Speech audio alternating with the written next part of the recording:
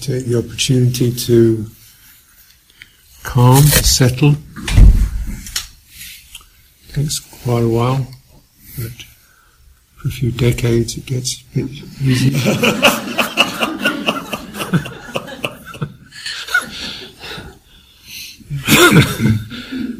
Pot keeps getting stirred up again just as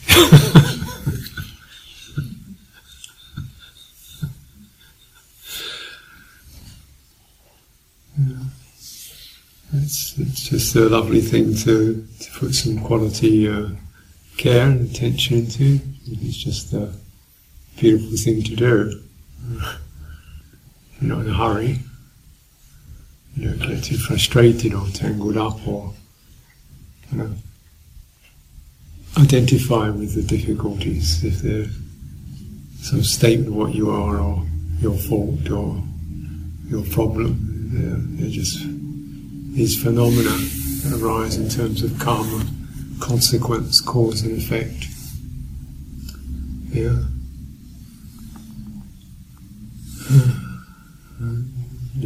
Just being able to see it as they are, is the sense of it. Some of them dissolve, some of them residual, some of them are just that nagging thing there that you just learn to live with and not to get kind of heated up about, excited about, or tangled up with body stuff, mental habits. It's very personhood. It's conditioned nature. It's like this.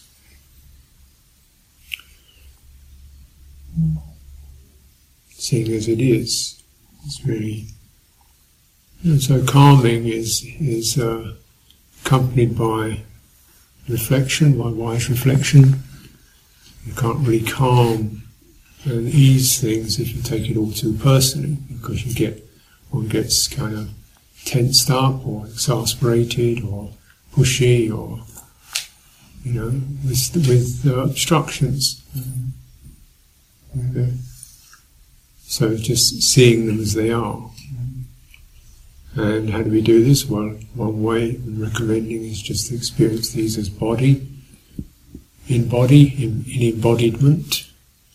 So it could be qualities of overall tightness, tenseness, or distinct areas which feel uncomfortable or numb or frozen or whatever. But while the qualities of embodiment is both very much intimate, definitely felt, you're not just conceiving it, it's definitely felt. Yet it's also some sense of, well, that's there, isn't it? Oh, how do I relate to that? How am I with that?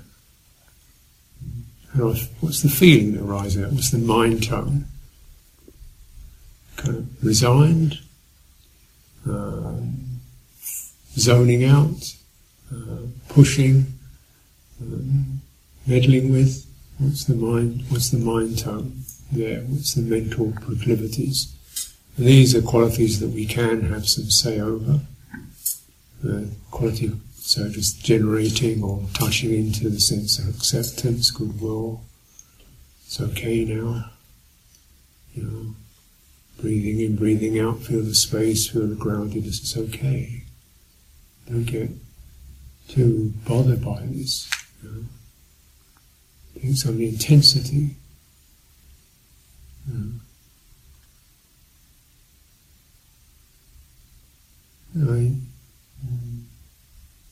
It's a soft approach. But it's a steady softness is powerful. The quality of water that dissolves everything.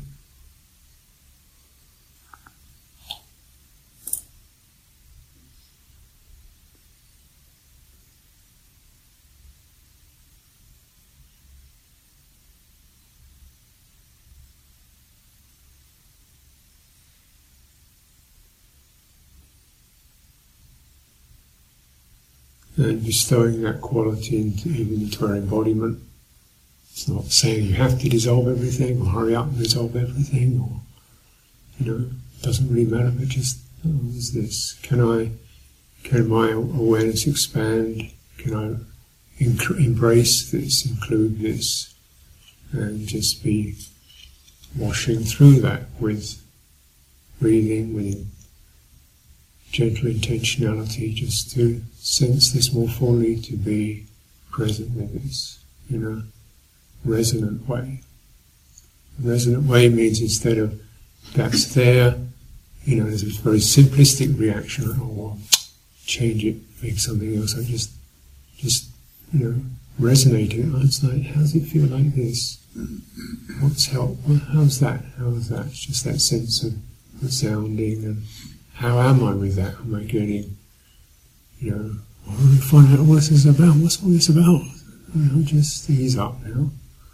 Or, it doesn't really, no, just ease up now.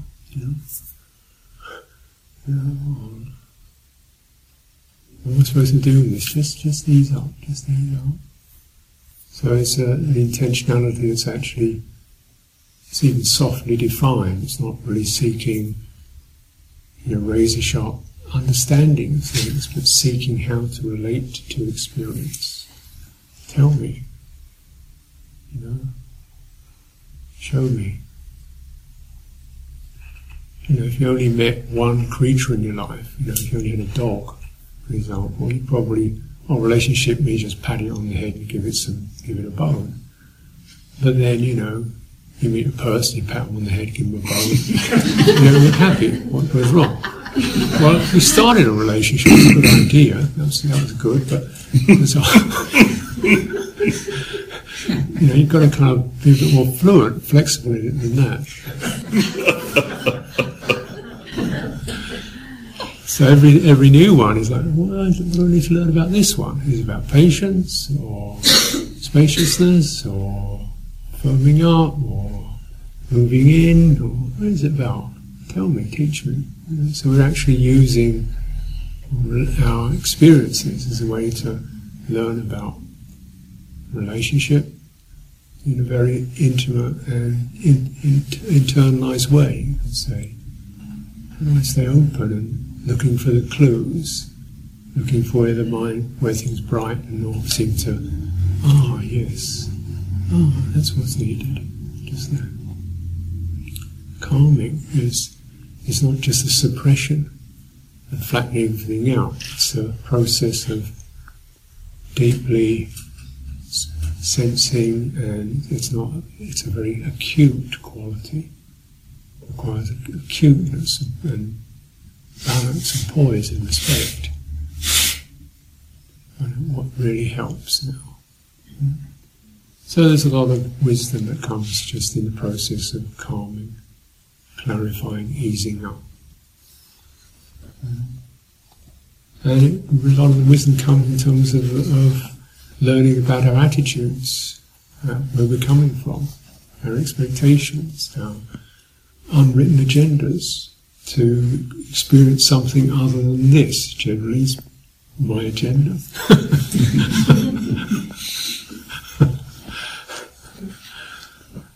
The next thing, when it gets better, that's on the agenda, isn't it? Is that really the best way to approach things?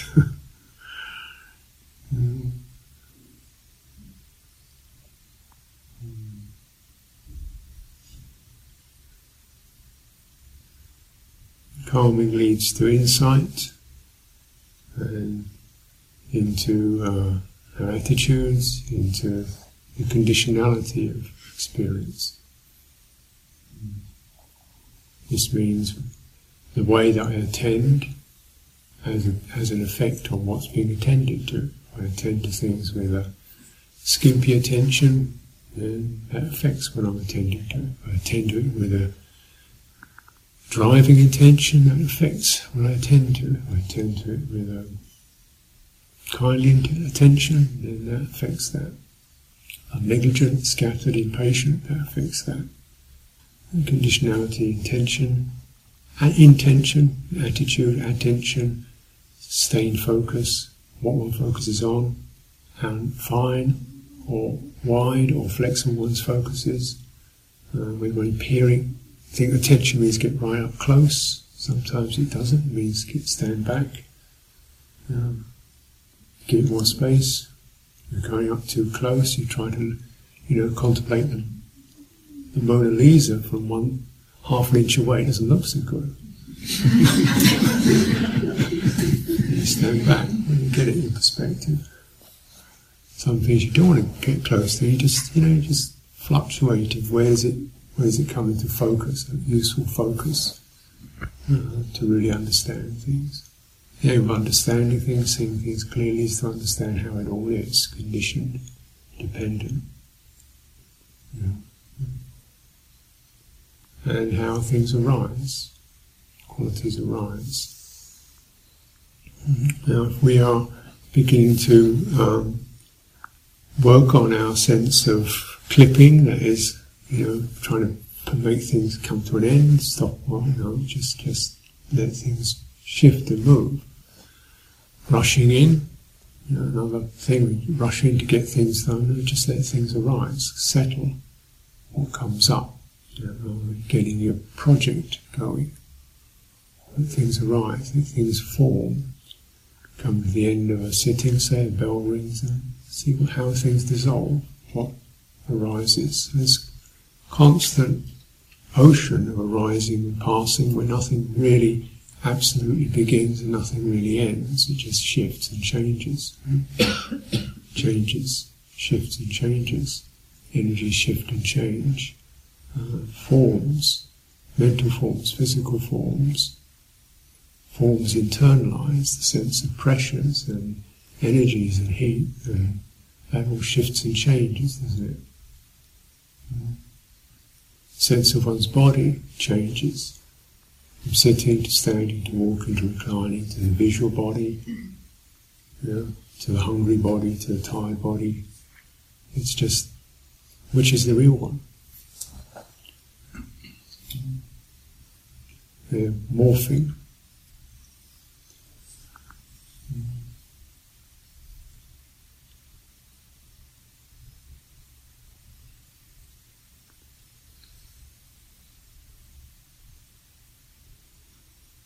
And if we, the whole idea of basis of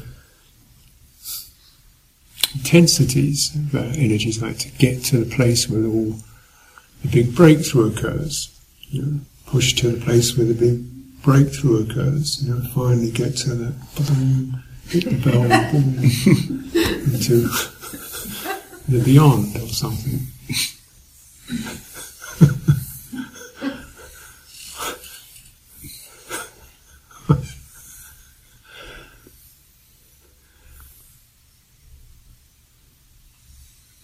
And one of my first intensives, well, it was a bit intense, but I was doing a lot of intensive practice, and then one day my teacher said, well, you come and do 3 days and 3 nights without sleeping, just sitting, standing, walking. So that was quite intense. Waiting for this kind of working. Third night is then eventually got to the end of that. What's the big breakthrough? I really want a cup of tea. I really got this. Spent hours just fantasising that this great cup of tea, chocolate I would have at the end of it. That was the big breakthrough. What was all that about?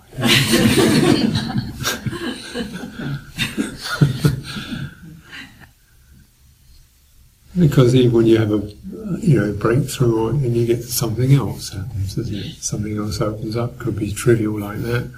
Could be realising you want to go to the bathroom.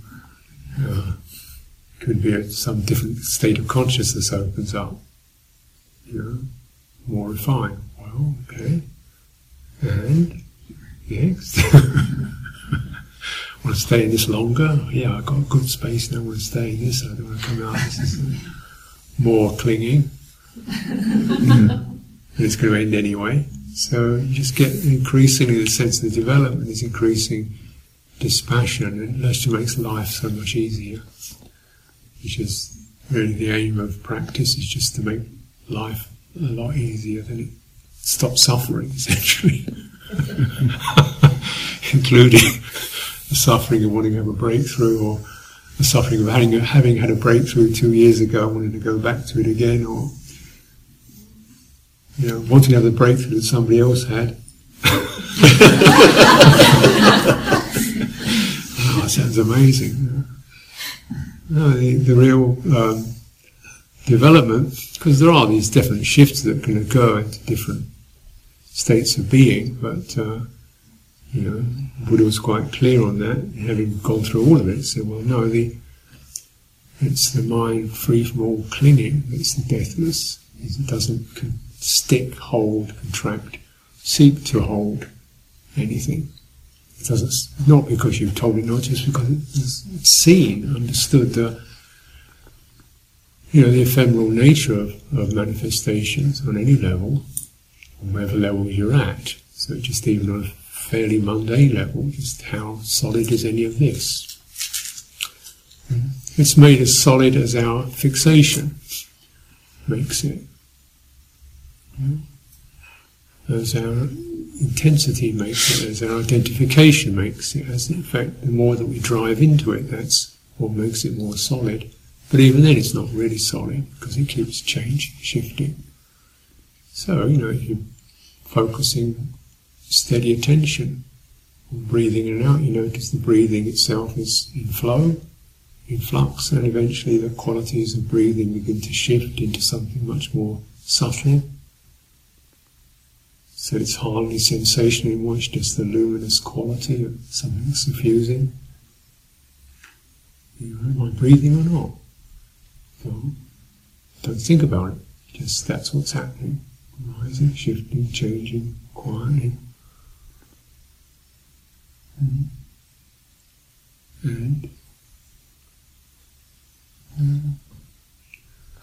So, well, that's quite nice, actually. Agreeable, call it a pleasant, peaceful, happy abiding. But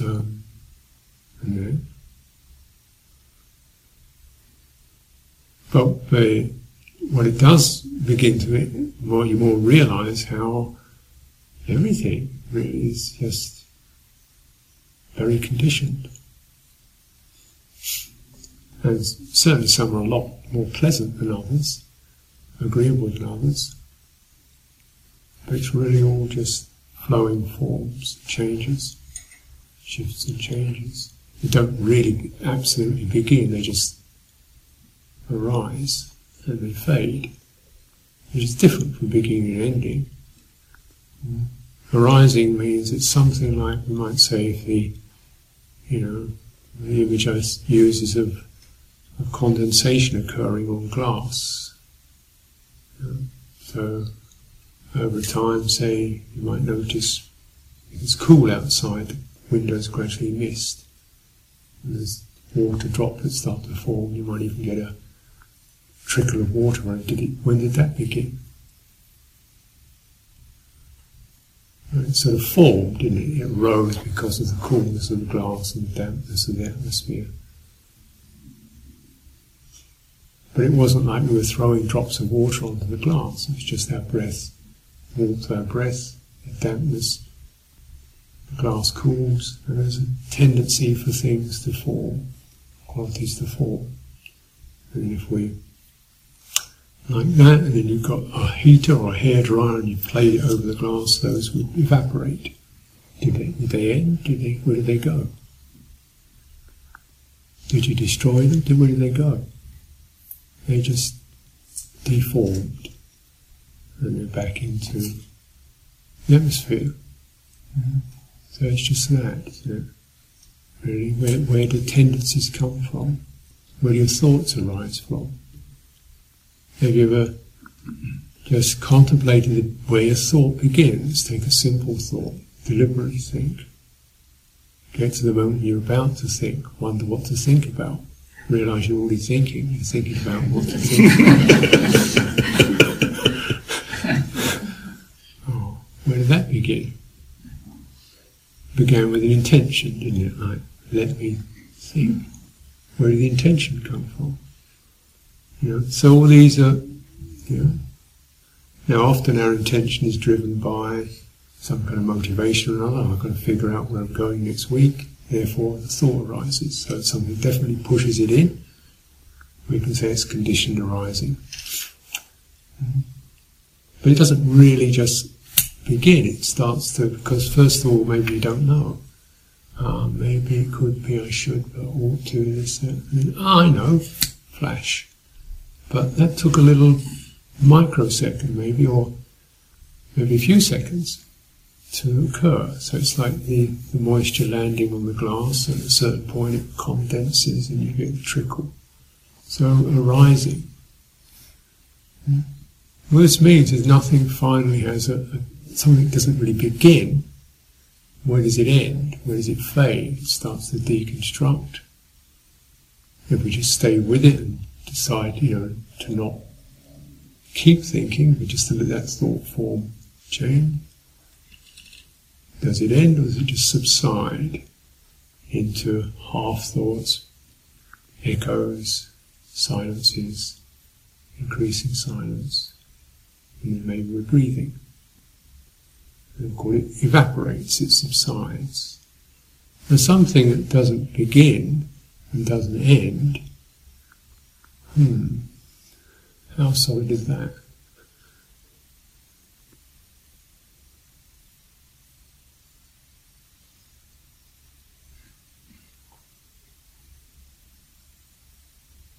Is it something to take a stand on?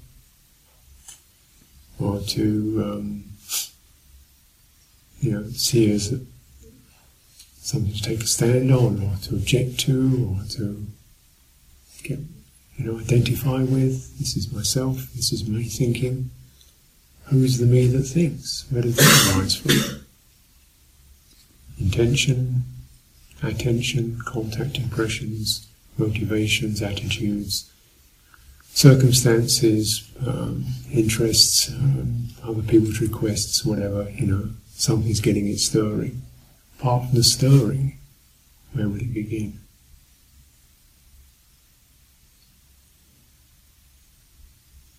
If there were no stirring, where would it begin?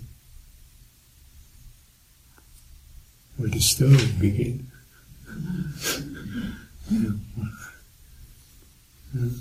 It's arising, isn't it? Potency for the arising of conditions in this lifespan. Everybody thinks. Is that a problem? That's the feature of this lifespan, this energy form. It's experiencing form. It's experiencing that. Can it not perceive? Can it not feel? Can it not think? It's conditioned. And those conditions may subside, but the potency is still there. So who's that?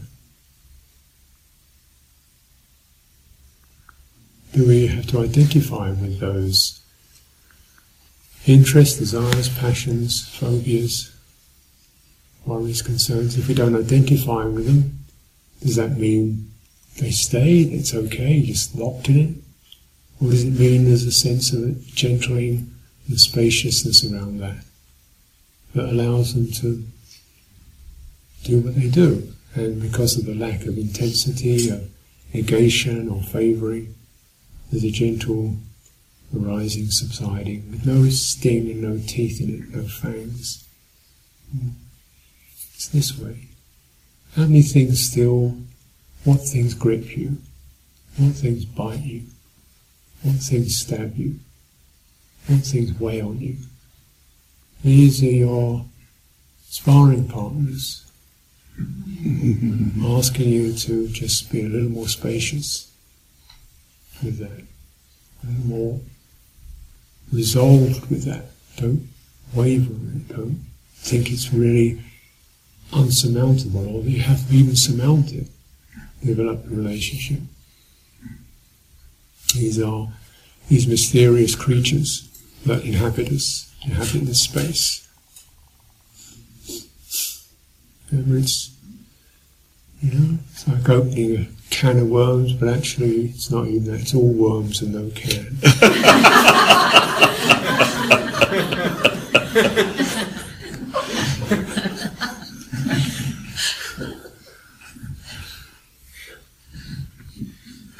The can was the problem, not the answer. Instead of a mechanic, there's a sense of, you know, some worms are nicer than others, it's true. Prettier than others.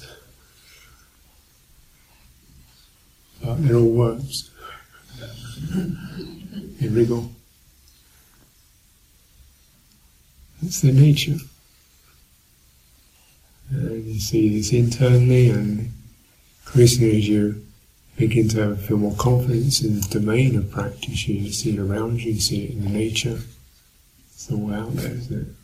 All wriggling and writhing and breathing and suffusing and doing stuff. You see it in humans. And you see it in the relationship with humans.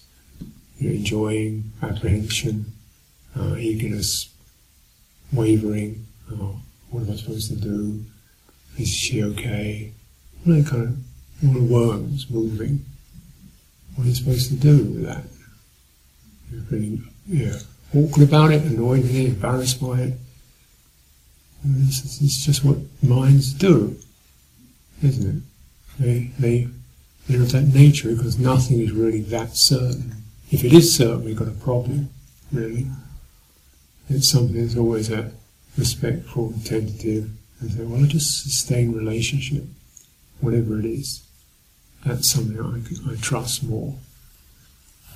I don't know quite what that relationship will be, but it's whether it will be one of bearing with, or giving to, or receiving from, or abiding with, or, you know, standing one's ground with.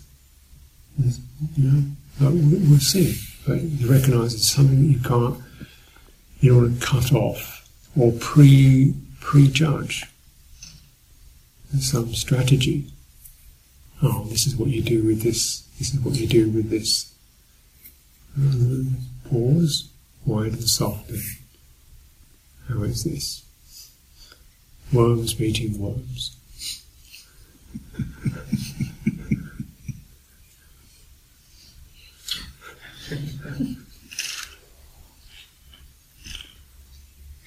This makes life a lot easier, actually. Thank goodness. It's not just all set pieces and fixed conclusions and strategies that we have to have planned out in advance and stuff that you've got to memorise. It's just wing it.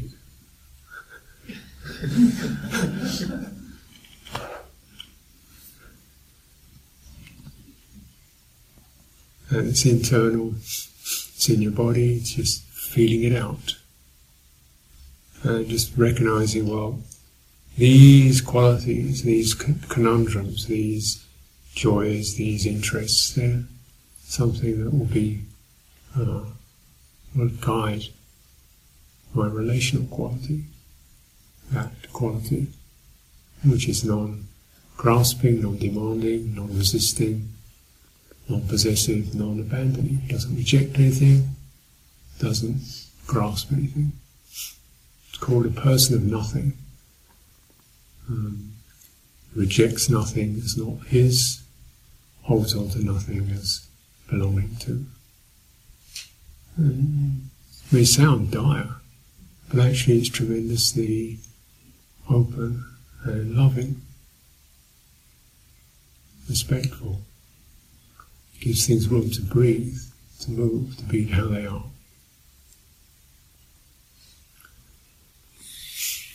Because they are. And when they finished, they finished. But it's not for up to us to cut them off. What we need to cut off is our impatience and our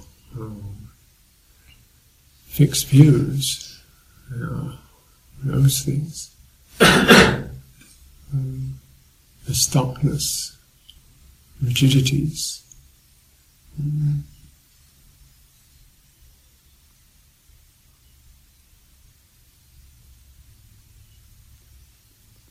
even though we begin to recognize, these are just energies that are stuck dependently arisen on not seeing things clearly, on the craving to be something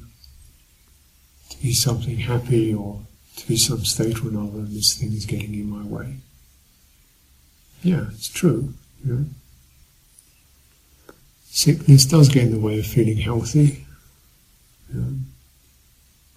but it doesn't get in the way of awakening.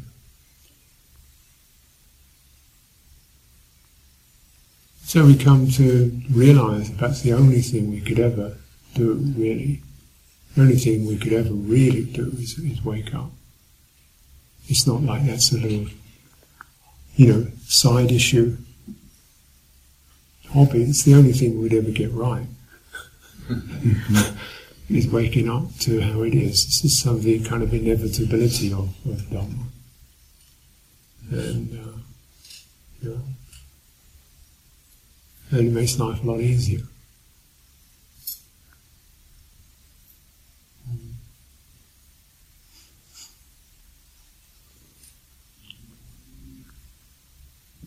These realizations or this seeing how it is also dependent, requires that occasions and supports that encourage that we're not suddenly rushed into having to have or make or stop or change or become something. And that's an enormous benefit.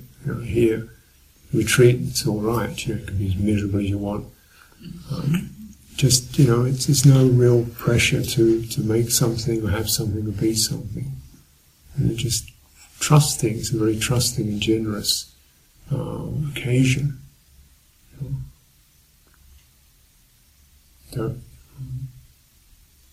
And to receive the gift of that. Not something you have to be in order to be here, apart from to be here. That's up to you.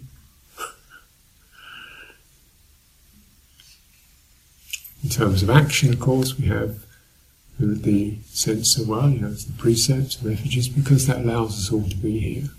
That's essential.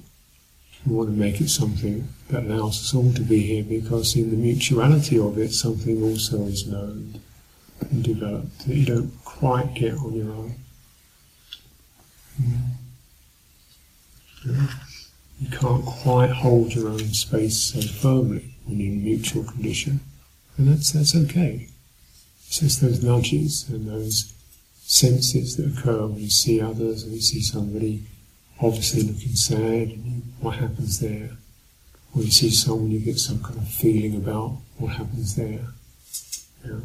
Or you wonder how people feel about you, what happens there. These are really potent places. And we're just holding that respectfully, openly. This also is one of the words. A big one, actually. Potency in that. So it's safe to be here with others. Maybe frightening at times. It may throw up one's anxiety or one's comparative mind or one's criticism of others or feeling criticised by others. That's all grist for the mill. But essentially, there's a safety that's being offered. And it's our honour, really, to say this is mostly one of the main things that we're all hopefully being encouraged to do, just to really make it safe for each other. I can offer this for another being, that's something, isn't it? If I can be part of that which offers a sanctuary for somebody else, isn't that something worthwhile?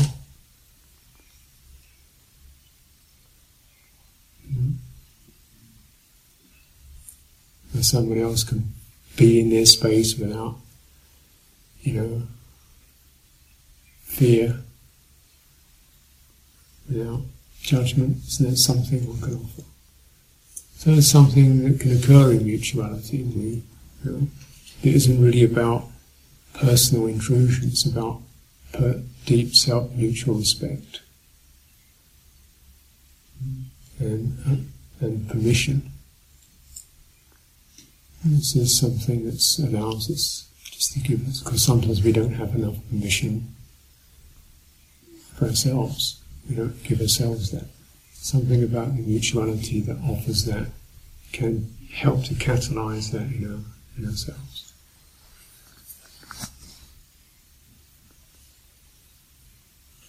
And this is where love grows from that. It's the rock bottom is offering safety. And to just absorb into that, take up that, this is where the grounded metta comes from, and compassion, empathy comes from that arising in the sphere of mutuality. What is one's first primary thing is to let it be safe, let it be free from intrusion, obstruction, reactivity, and ground level. To others as to myself, because really essentially there's not much distinction at that fundamental level. It's just perceptions and images and emotions arising, whether I sense them coming from out there or in here, well, whatever, it's felt here. Just that touching into that quality.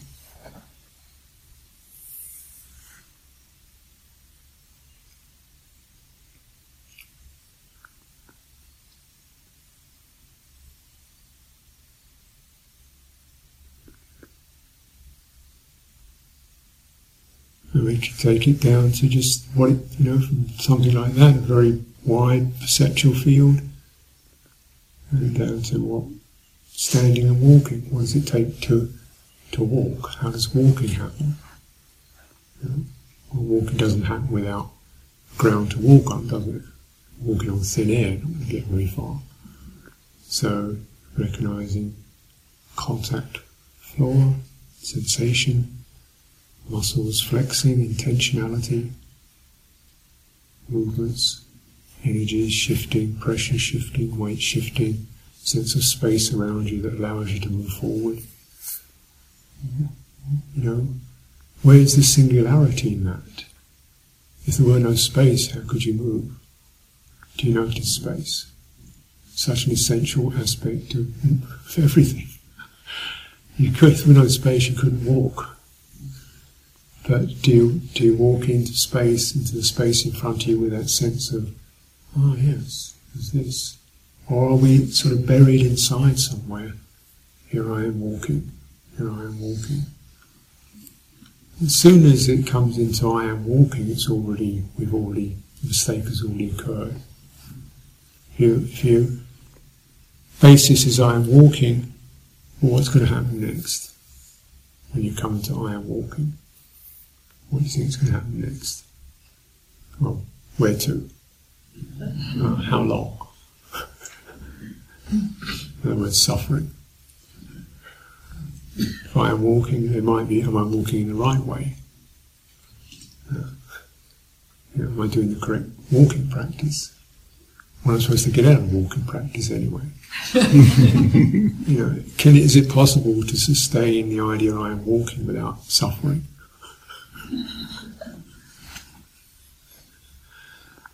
Do we need to have that sense I am walking? It's really a conceptual proliferation. I am never walks. I am just sits back and criticises.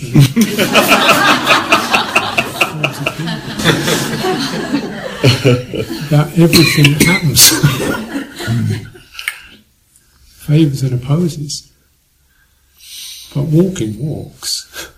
It's a beautiful arising of conditions based upon intention, consciousness, form, perception, sensations, this blending of this. And in this beauty of the arising is also emptiness. It's arising that's also empty.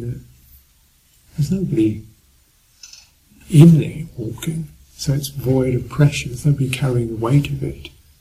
or the responsibility of it, or the getting somewhere with it, or trying to get it right. If that's gone, then it's both arising and also empty at the same time. And this is beauty of seeing it as it is. So walking, and you're sitting. There's the moment of, maybe I should do some sitting. How long have I been walking for? Maybe I should do some sitting now. And you pause, you smile, and maybe, okay, see what happens with that.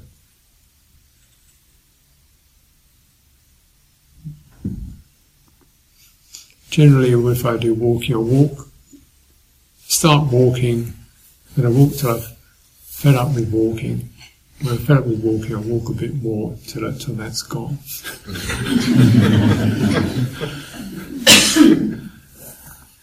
And sometimes it's just the bell that stops me walking, or some bell or another. Okay, time to stop. Or fatigue, or inclination. And I tend to take note of that. This is the piece. That's where the attention shifted. What was that about? It doesn't matter. It's not a big problem. It's just noting, being aware of intentionality, how it shifts and changes, and what was the condition to that, cause of that. So our practice is just that unfolding of honesty, openness. It makes life easier. Less a matter of failure or success, more a matter of flow and change and ongoing relationship.